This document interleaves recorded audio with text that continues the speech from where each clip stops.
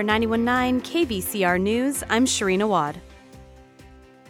Starting in April, an estimated 2 to 3 million people could be dropped from Medi-Cal, California's state health insurance program for low-income people. Suzanne Potter with California News Service has this report. For 3 years during COVID, terminations were halted, but Congress recently voted to de-link the program from the public health emergency. So California will have 14 months to reevaluate eligibility for almost 15 million people. Tiffany Wincho, a senior staff attorney with the nonprofit Justice in Aging, says people who don't respond to the renewal packet will lose coverage.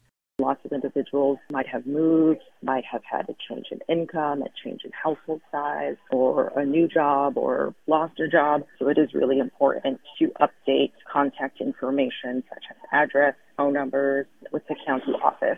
The state has an ambassador program to educate community health workers on the resumption of renewals and about the unwinding of the public health emergency, which is expected to end sometime this spring. Wincho says Justice in Aging is also part of the public education campaign to make sure people who meet the income requirements don't fall off the rolls. Last year, California increased the limit on assets an older person can have and still qualify for Medi-Cal, changing the amount from $2,000 to $130,000. For California News Service, I'm Suzanne Potter.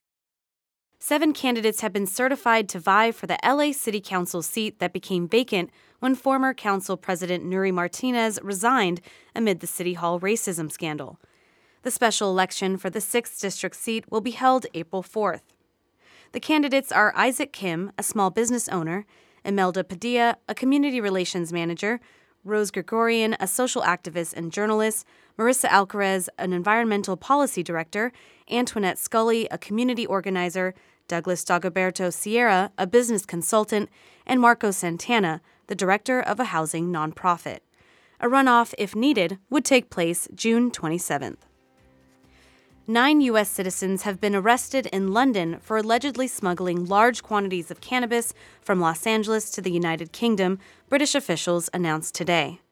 According to the British National Crime Agency, authorities seized drugs over the past week that were packed into checked luggage and flown from Los Angeles International Airport to Heathrow Airport. The first seizure of smuggled cannabis was made on January 10th, followed by another on Friday, 2 more on Saturday, 4 on Sunday, and 1 on Monday, according to the NCA. In total, 340 kilos of cannabis were seized, nearly 750 pounds, with a value of nearly $7 million, authorities said. NCA Senior Investigating Officer Darren Barr said in a statement, quote, "We're working to understand how these seizures are connected. However, to get this many off the same route in such a short period of time is clearly very unusual. Drugs couriers face stiff sentences, so I'd urge anyone considering getting involved in such ventures to think very carefully about the consequences."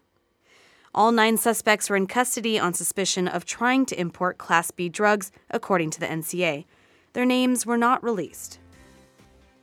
Nevada transportation officials say an 18-month-long construction project will snarl traffic at a key Interstate 15 interchange serving the Las Vegas Strip. The $305 million project starts Tuesday and will include demolition of the Tropicana Avenue overpass near some of the city's biggest casino hotels and venues like Allegiant Stadium. It will occasionally lead to closures of all lanes of Interstate 15, including this coming weekend from Friday evening to early Monday. That's the busiest stretch of highway in Nevada. For travelers and truckers, that will snarl the main interstate highway between Los Angeles and Salt Lake City. For 91.9 KVCR News, I'm Sharina Wad.